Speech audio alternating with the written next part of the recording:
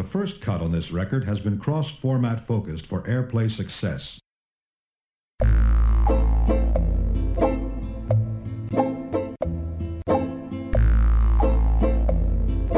The men beat on their drums.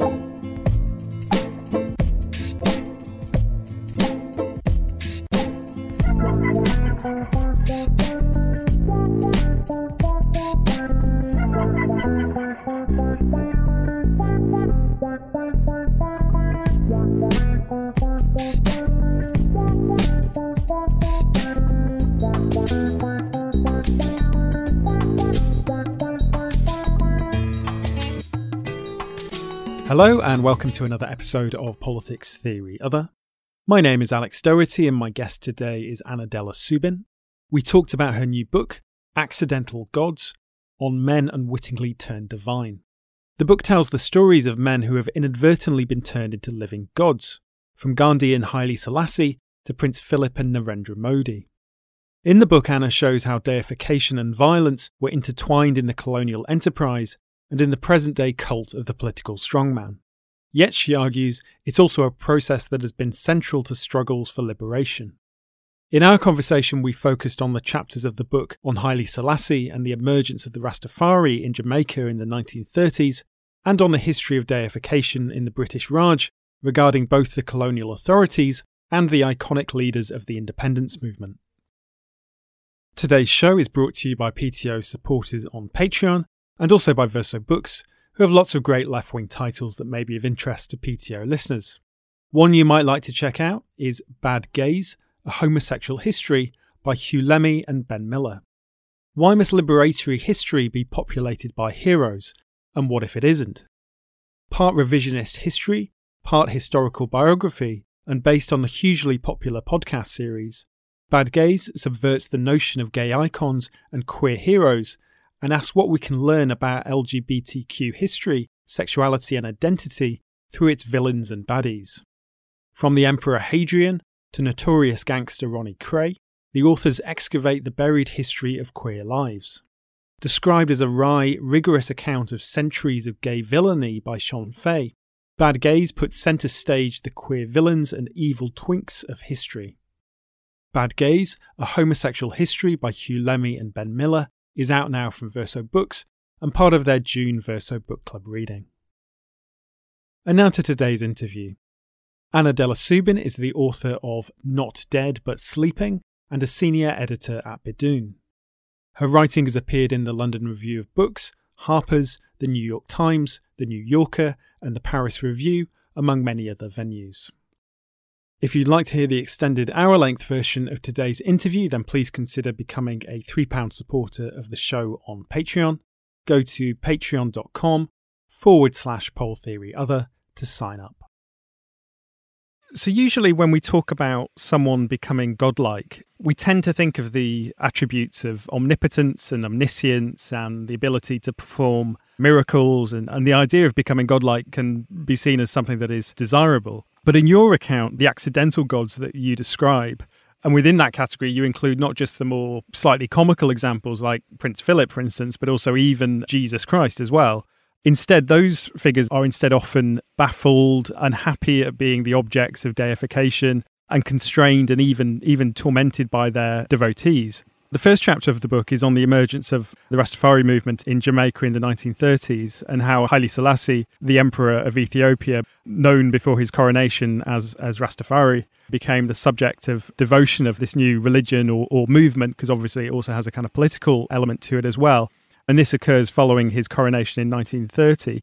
For those who aren't very familiar with Rastafari beliefs, can you say something on how Selassie became the unwitting focal point of this new religion? An idea that, as you explain in the book, occurred simultaneously to several people in Jamaica and amongst the Jamaican diaspora. Yes, absolutely. So in 1930, Haile Selassie crowned himself Emperor of Ethiopia in this spectacular coronation ceremony. He was deep in a battle of succession with other princely noblemen, so he needed to create a veneer of legitimacy on the international stage. So he invited delegates from across the earth to cover the event, and among them was the American Consul General, who was covering it for National Geographic. And in the National Geographic account in particular, the author, Addison Southard, spun this almost biblical account of the crowning of Haile Selassie. And he had one line in his piece in particular that seemed to suggest that King George's own son, the Duke of Gloucester, who was representing at the event, had actually gone down on bended knee before Haile Selassie in recognition of his sovereignty. And so on the other side of the world in Jamaica, people heard the news of the coronation. Some people heard it over the radio. Later, people saw this National Geographic issue, and that sentence in particular about a British sovereign actually recognizing the divinity of Haile Selassie seemed to, several people had the same idea simultaneously, that God is alive on earth right now and he's a Black man. And so that idea was deeply powerful on an island that was still under British colonial rule. And so on the island of Jamaica, there were several different founding fathers who had the idea. Most prominent among them was Leonard Howell. But the idea took off from there. But going back to what you mentioned about, divinity in the stories in my book being kind of unwanted or unexpected or bewildering to its recipients, Haile Selassie himself was a deeply devout Orthodox Christian. And so when he finally did hear the news, and it took several years before he learned of his godhood, but he was, by all accounts, deeply dismayed and sent missionaries to Jamaica to try to convert his believers to his own God. But all these attempts at conversion failed because there's a strand of Rastafari theology that sees Haile Selassie as being, God and also Christ. And so when Haile Selassie's missionaries attempted to baptize Rastafari believers in the name of Christ, they agreed, knowing that Haile Selassie and Christ were one and the same.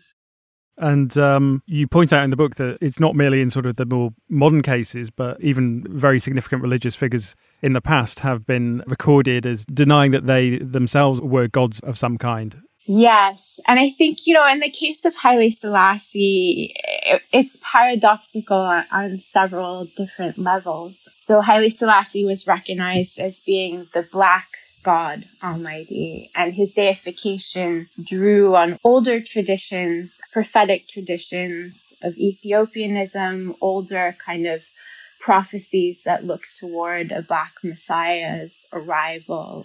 However, Haile Selassie himself didn't identify as Black. He considered himself Semitic, and figures like Marcus Garvey, who is, very prominent trade unionist, activist, writer, powerful orator. He wrote off Haile Selassie as being an ally in the struggle. However, he himself became folded into Rastafari theology as a kind of John the Baptist figure who had heralded Haile Selassie's coming with a prophecy that it seems is completely apocryphal, yet was attributed to Garvey. And there is a second layer of paradox in that the religion became known as Rastafari, which was Ras as a title, kind of like Duke. Tafari was his first name. But after his coronation, Haile Selassie became his sanctified baptismal name, meaning power of the Trinity. And the emperor would actually fine anyone who called him Rastafari. That was seen as kind of insulting.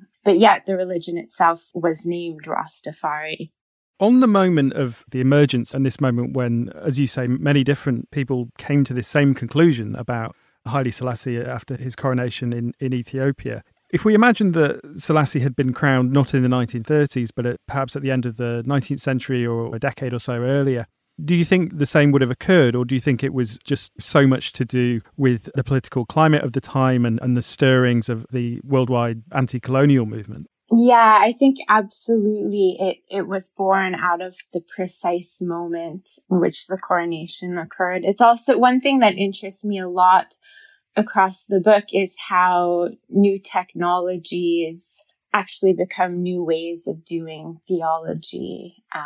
So, the format of the glossy magazine with color photographs or the radio, it was very much born out of that precise moment, not only because of what communications were possible, but also the climate of, the island of Jamaica itself under British colonial rule.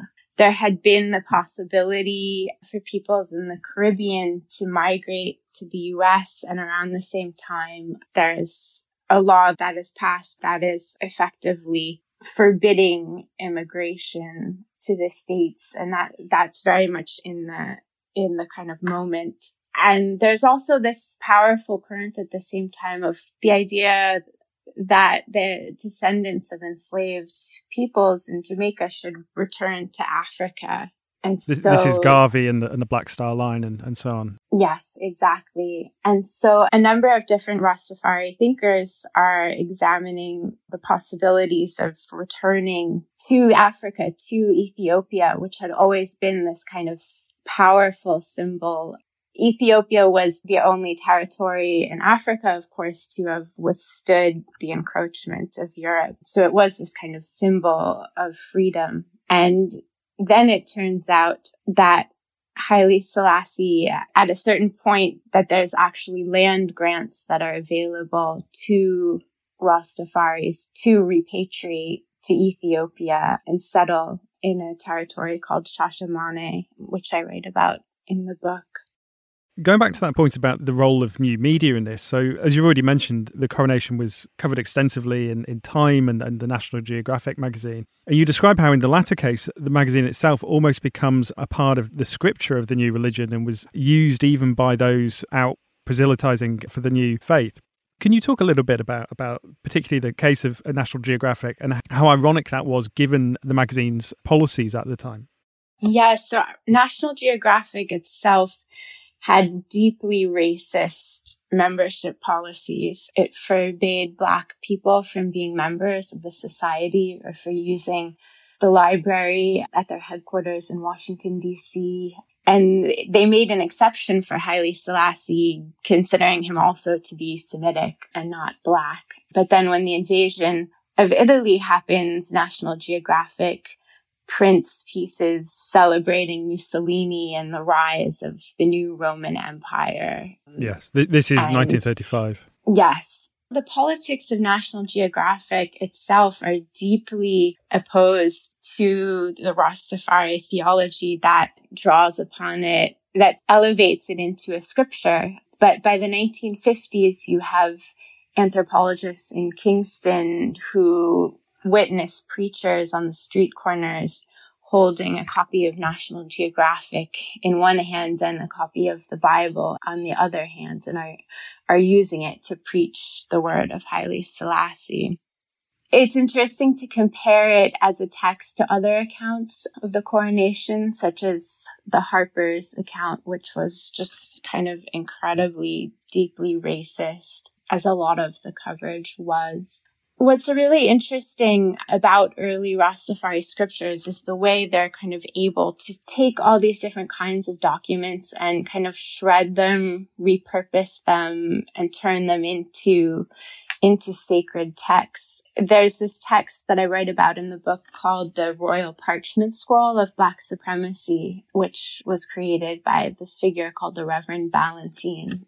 And he kind of recognizes that one of the ways in which white supremacy gets constructed is through just truly insipid bureaucracy. The endless need for identification and registration, just paperwork, is something that both the British and the Americans excel at. That all of this paperwork are kind of innocuous hidden tools that conceal white power. So in the Royal Parchment Scroll, he kind of takes all of these different documents, this kind of boilerplate language, and chops it up to kind of turn it into a liturgy that sanctifies Blackness and that prophesies the divinity of Haile Selassie, as well as his wife, the Empress Menen. And so that becomes another foundational scripture for Rastafari. On that idea of repurposing, that also seems to apply just in general to how the Rastafari took up both Christianity and also the English language. So although they rejected the form of Christianity supported by the British colonial authorities, which of course was implicated in the process of slavery and the continued immiseration of black Jamaicans after abolition, nonetheless, it was also built upon an interpretation of the Bible, although supplemented by other ideas. Could you talk a bit about how Rastafari thinkers responded to the Christianity they had been brought up with, as well as the way the new religion sought to transform belief even at the level of everyday language? Yeah, so many people were brought up with this idea that white imperialism had exported across the earth that God is white, if he's God the Father. But there is also this sense, as this figure, Henry McNeill Turner, once said, there's no hope for people who don't believe that they themselves look like God. And so many of the early Rastafari founders were reading the Bible in a very, close, deeply analytic way to find clues to confirm their suspicions that God was black and God was alive on earth. And so they were drawing upon the prophecies of the Bible. Going back to what you mentioned about language, they're kind of taking, the English is the language of the colonizers, just as Christianity is the religion of the colonizers. But they're taking English and saying English is notorious in that often its words don't mean what they sound like, or two words will, sound the same and have very different meanings. And so certain Rastafari intellectuals were insisting, that words should mean what they say. So in the language that arises out of Rastafari called Ayaric, which takes its name from the Ethiopian Amharic, they take words such as sincerely, which contains the word sin. So it kind of stands opposite to the actual meaning of sincerely, which connotes that you're doing something with a kind of earnest, honest truthfulness. And so they reimagine it as insincerely, removing the word sin. Or a word such as dedicate, which conveys that you devote your life to a certain cause, such as Haile Selassie, contains the word dead in it, which seems to completely contradict the meaning. So dedicate becomes livicate. So they're insisting that words mean what they say. And they also come up with a new pronoun that conveys the first person self in constant reference to the divine. So that's the pronoun of the I and I. It's this kind of doubled first person of the self constantly in reference to the divine, which it's really an act of kind of staking back divinity for oneself after centuries of Christian imperialism that has claimed that the conquerors know more about religion and are closer to God than the peoples they've oppressed.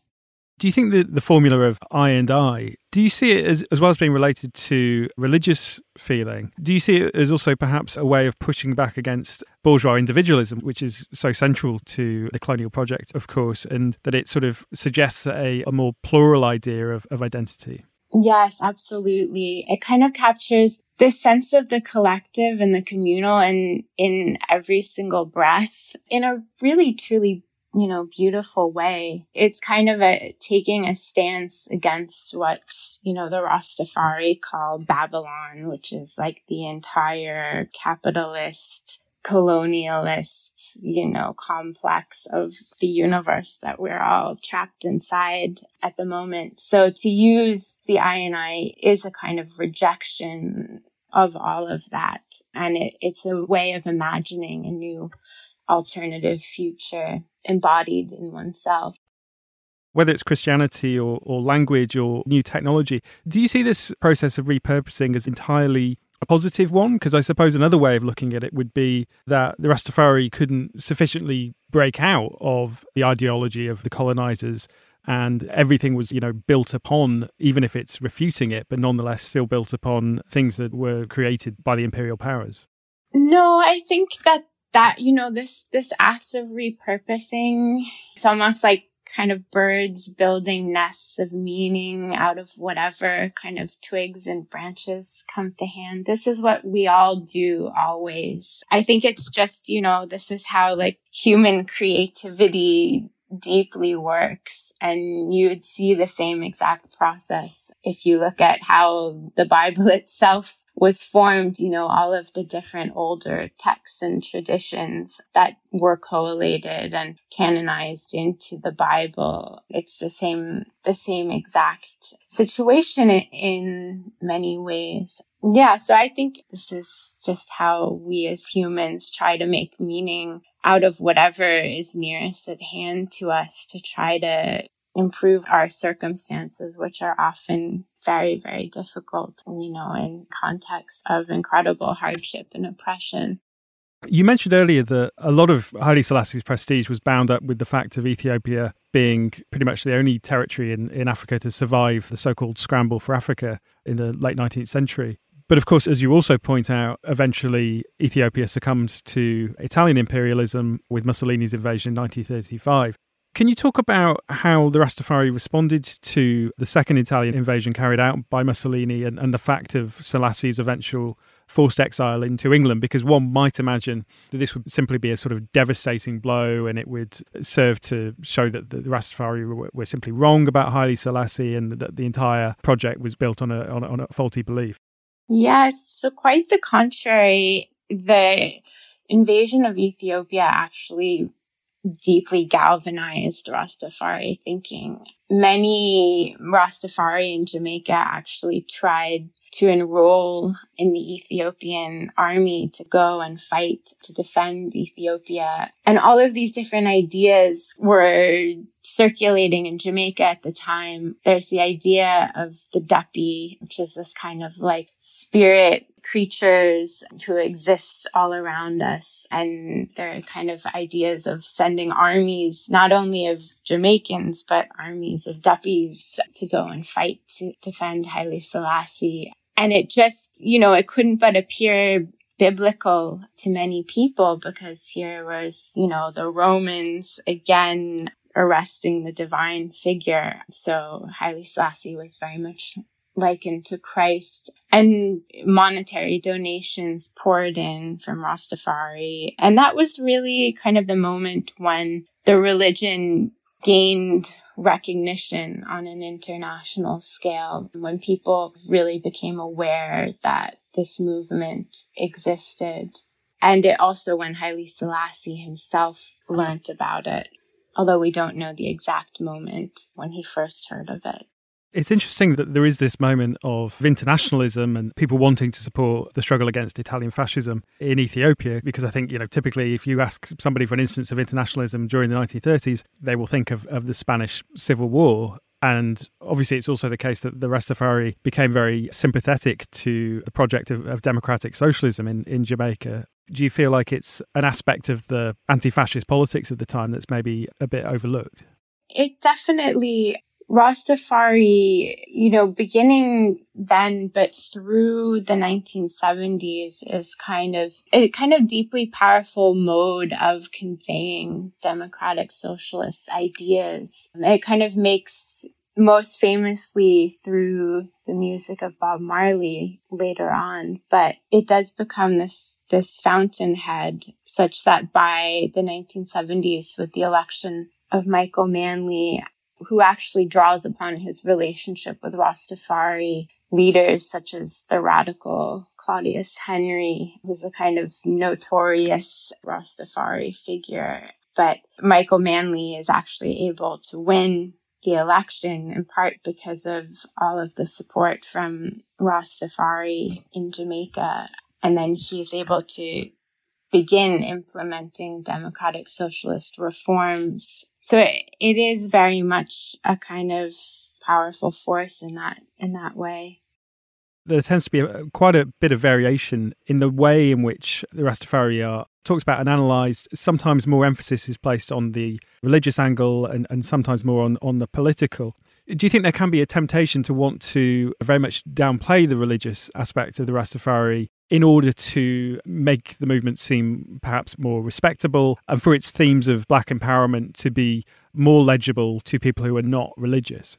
Yeah, I think there hasn't been, so much of an attempt to understand the theology of Rastafari, particularly just not to, read its texts, which, many of them are quite beautiful and quite poetic. And there is this current to just want to politicize it or reduce it to the music and to not look at its kind of ideas of the sacred. But I guess in my book, in general, I'm sort of pushing back against dividing politics from religion or partitioning them as, two separate, different spheres. I'm kind of trying to show how they're always deeply intertwined using this idea that I lay down in the book of mythopolitics. The Socialism Conference is back. The largest socialism conference in North America returns this September 2nd to September 5th in Chicago, and registration is now live. Join hundreds of other activists, organisers, abolitionists and socialists for 4 days of discussion and debate about radical politics, history and strategy. Participate in panels, lectures and workshops on class struggle unionism, police and prison abolition, black feminism, reproductive justice, working class internationalism, capitalist crisis, tenant organising, Palestinian liberation, and much more. Speakers at Socialism 2022 will include Ruth Wilson Gilmore, Robin D.G. Kelly, David Harvey, Harsha Walia, Dereka Purnell, Olufemi Otaiwo, Kim Kelly, Mohammed Al-Kurd, Anand Gopal, Sophie Lewis, and many more. The Socialism Conference is brought to you by Haymarket Books. Visit socialismconference.org to learn more and register today. Register before July 8th for the early bird discounted rate. One of the most extraordinary moments of the history of the Rastafari is when in 1966 the conservative Jamaican Labour Party invites Haile Selassie on an official state visit to the country with the hope that he would publicly deny his divinity, or perhaps that people seeing that Selassie was merely a man would do something to puncture the aura that surrounded him. But as you describe in the book, the state visit seemed to have quite the opposite effect, even in spite of the fact that, as you described, Selassie was not, very happy about the religion that was founded in his former name. And the visit, as you described, very much served to legitimate the Rastafari in Jamaica. Could you describe the visit a little bit? Yes. So, crowds of thousands of people gathered at the airport in Kingston to await the arrival of Haile Selassie's Ethiopian Airlines plane. And all of these kind of mythic stories swirl around his landing in Jamaica, that the skies were raining. And then when the plane broke through the clouds, the sun started shining and Haile Selassie touched down on earth. And it was this kind of powerfully ecstatic and legitimizing moment where the entire island was just transfixed by Haile Selassie's arrival. And there was a reception that was held at the governor's residence, to which Rastafari leaders were actually invited into these kind of hallowed bureaucratic halls of power. And so just their physical presence among the bourgeois elite Jamaicans was a profoundly kind of subversive force. As Haile Selassie was leaving the airport, there was a huge procession that formed along the road leading out from the airport. And in the crowd was Rita Marley, who famously saw Haile Selassie waving to her, and she saw the stigmata in his palm, and she told her husband Bob about it, and that led to his conversion to the new religion. And so it was this kind of watershed moment on the island that would forever be remembered as one of the holiest days on the Rastafari calendar. But there were many different conflicting ideas as to whether Haile Selassie had actually denied his divinity or not on this trip, because some say that he had said to the Rastafari, "Do not worship me, I am not God." But then others recorded that he said, I am who you think I am. So the visit didn't accomplish anything that the Jamaican government had set out to achieve. Yeah. Quite the opposite. I mean, is there any possibility that Selassie arrives and, sees the cheering crowds and, has his head turned a little bit and thinks, this might be all right, being a god? Yeah, I think, there are different accounts. There is also a story that he used to read letters that Rastafari worshippers would send him when he was alone at night in his private study, and that he would be very moved reading them. And so I think, there is kind of the question of how he felt, on a deeper level about being seen as divine, even though he did make several public statements where he came out against the idea of himself or any human being worshipped as divine. Well, that's just the beauteous humility that you would expect of a god, I suppose. So if we turn to another chapter of the book, the 6th chapter is on the British colonisation of the Indian subcontinent and the phenomena of British soldiers and colonial officials and even Queen Victoria being deified by the communities that they ruled over. Now, sort of on the face of it, there's potentially a very straightforward reading of those acts of deification that would see them as evidence of acquiescence in imperialism and displaying a quite positive view of the authorities. But you argue that the reality was far more complex than that, and that for one thing, deification of both the dead and the living had a long history in the region, and such gods were by no means seen as uniformly benevolent. Could you talk a bit about this aspect of Britain's colonial history in the region? Yes, so there's this incredible number of stories that were recorded during the British Empire's rule in India of British colonial officers and administrators and soldiers who died, who were worshipped at tomb shrines, very often with offerings of brandy or gin and cigars. So this becomes a kind of trope that you see just over and over again, whether it's in colonial travelogues, diaries, kind of histories, or, the foundational texts of the study of religion itself and early kind of classic works of anthropology. Again and again, you find these stories of British officers worshipped with brandy and cigars. And so the British kind of embrace these stories as proof of the British being like a people set apart as the transcendent rulers, or it's used in Parliament as a kind of proof that colonialism itself is so inhumane that colonized peoples can only see colonizers as supernatural. Demons and devils. Yes, exactly. But, the British, as they're avidly recording these stories, they're not making much of an attempt to understand what the actual traditions of worship in India were before their arrival. And so in the case of the stories of worshipped British officers at tomb shrines, in some cases they're tapping into this very ancient tradition of deifying those who died in tragic, accidental, violent, sudden ways. There was this idea that those who had died violently weren't going to be able to reincarnate.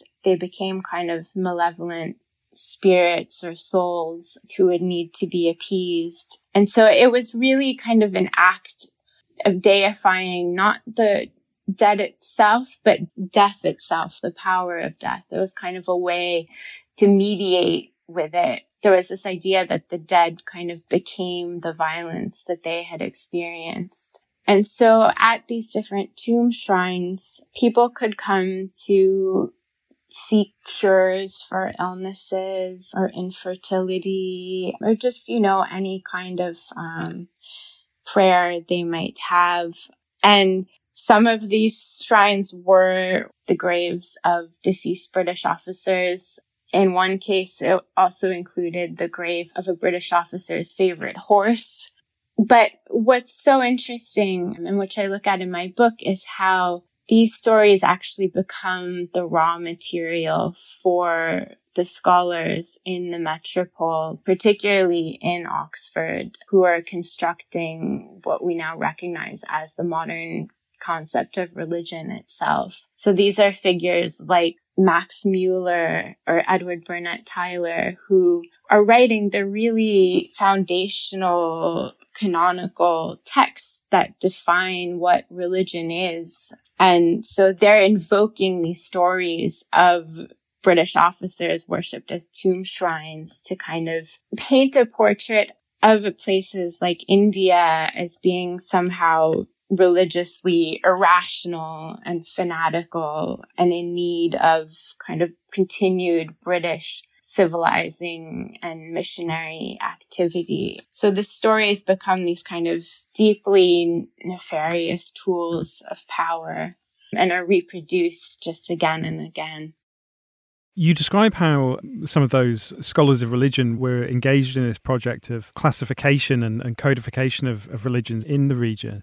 And you talk about how this had the effect of creating far stricter and cleaner sort of divides between various strands of religious practice and tradition than had existed hitherto. For instance, I think you point out that just the idea of Hinduism was something that was partly an introduction of the British, and that wasn't a term that was really known to supposed Hindus themselves at the time.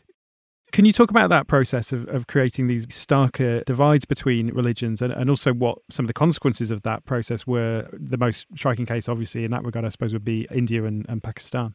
Yeah, so, the word itself, Hinduism, was imposed upon just a kind of myriad array of different sacred ideas and practices and rituals on the subcontinent. One of the first recorded usages of the word Hinduism has, right as the word before it, renounce. So it's kind of begins its existence as this deeply polemical idea. And it attempts to kind of cover as an umbrella many different traditions that are very opposed to one another as well. But it's this moment where all of the world's different sacred practices are being classified into these different categories. So Hinduism becomes framed as something that's completely opposite to Islam, for instance, even though you would have groups who see the Prophet Muhammad as being an avatar of Vishnu. There are many different kind of mixed, what now one might call syncretic traditions that mixed these completely artificial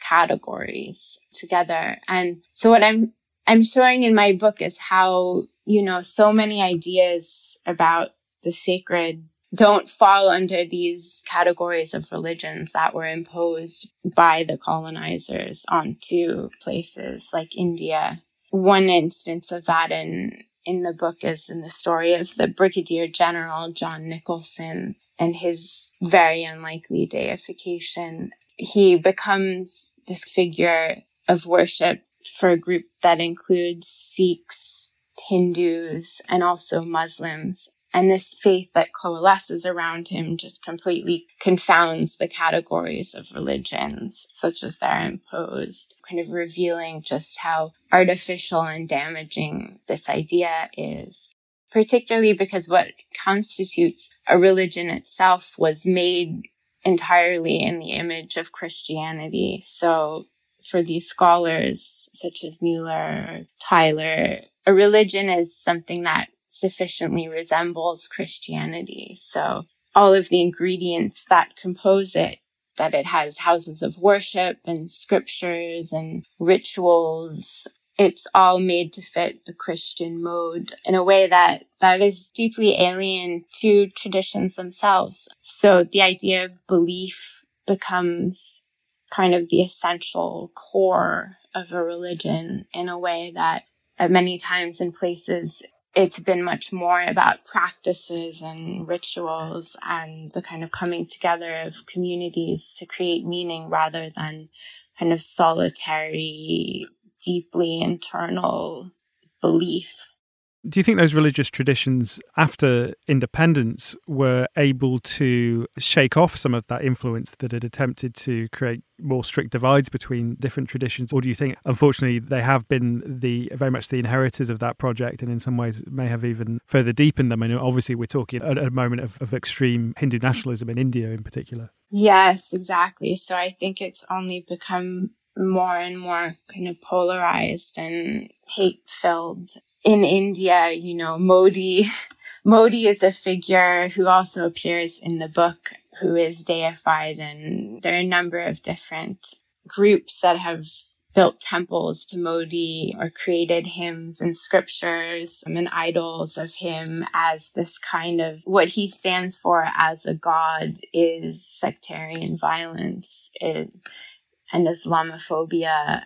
And, he's in many ways the kind of apotheosis of the divisions that were seeded in the British colonial age. He's also portrayed in terms of a kind of a hyper-masculinity as well, I suppose. Yes, absolutely. So he's kind of inherited these ideas of masculinity, which I write about in the book, which were also very much a kind of contagion of imperialism. I write about how this trope of the white man who's mistaken for God actually becomes a kind of role model figure for generations of British schoolboys, not only British, but across the kind of English-speaking world, when the Brigadier General John Nicholson, who is worshipped as a god and who is kind of famous for his violence and his angry temper and just the kind of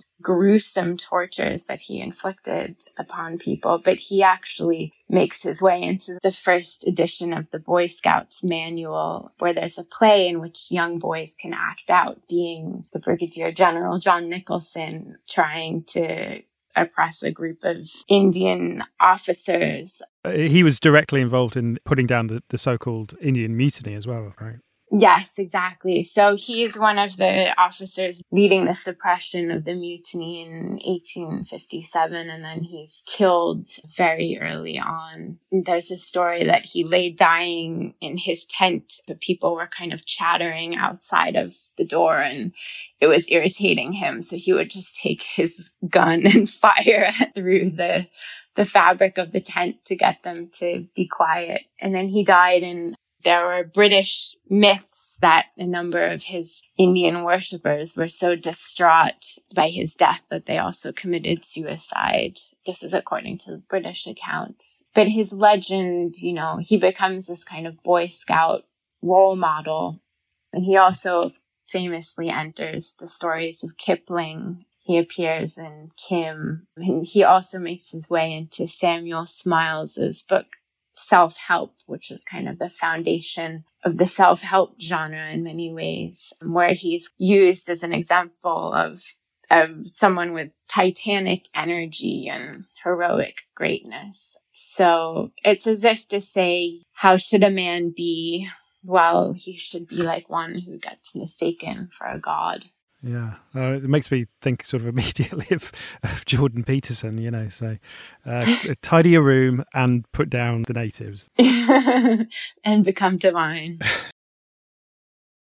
You've been listening to Politics Theory Other. If you would like to hear the extended version of today's interview and of other PTO shows, then please consider becoming a supporter. You can get access to extended versions of PTO episodes from £3 a month, and if you're outside the UK, you can also now support the show in US dollars or euros. Go to patreon.com/poltheoryother to sign up. Thanks for listening.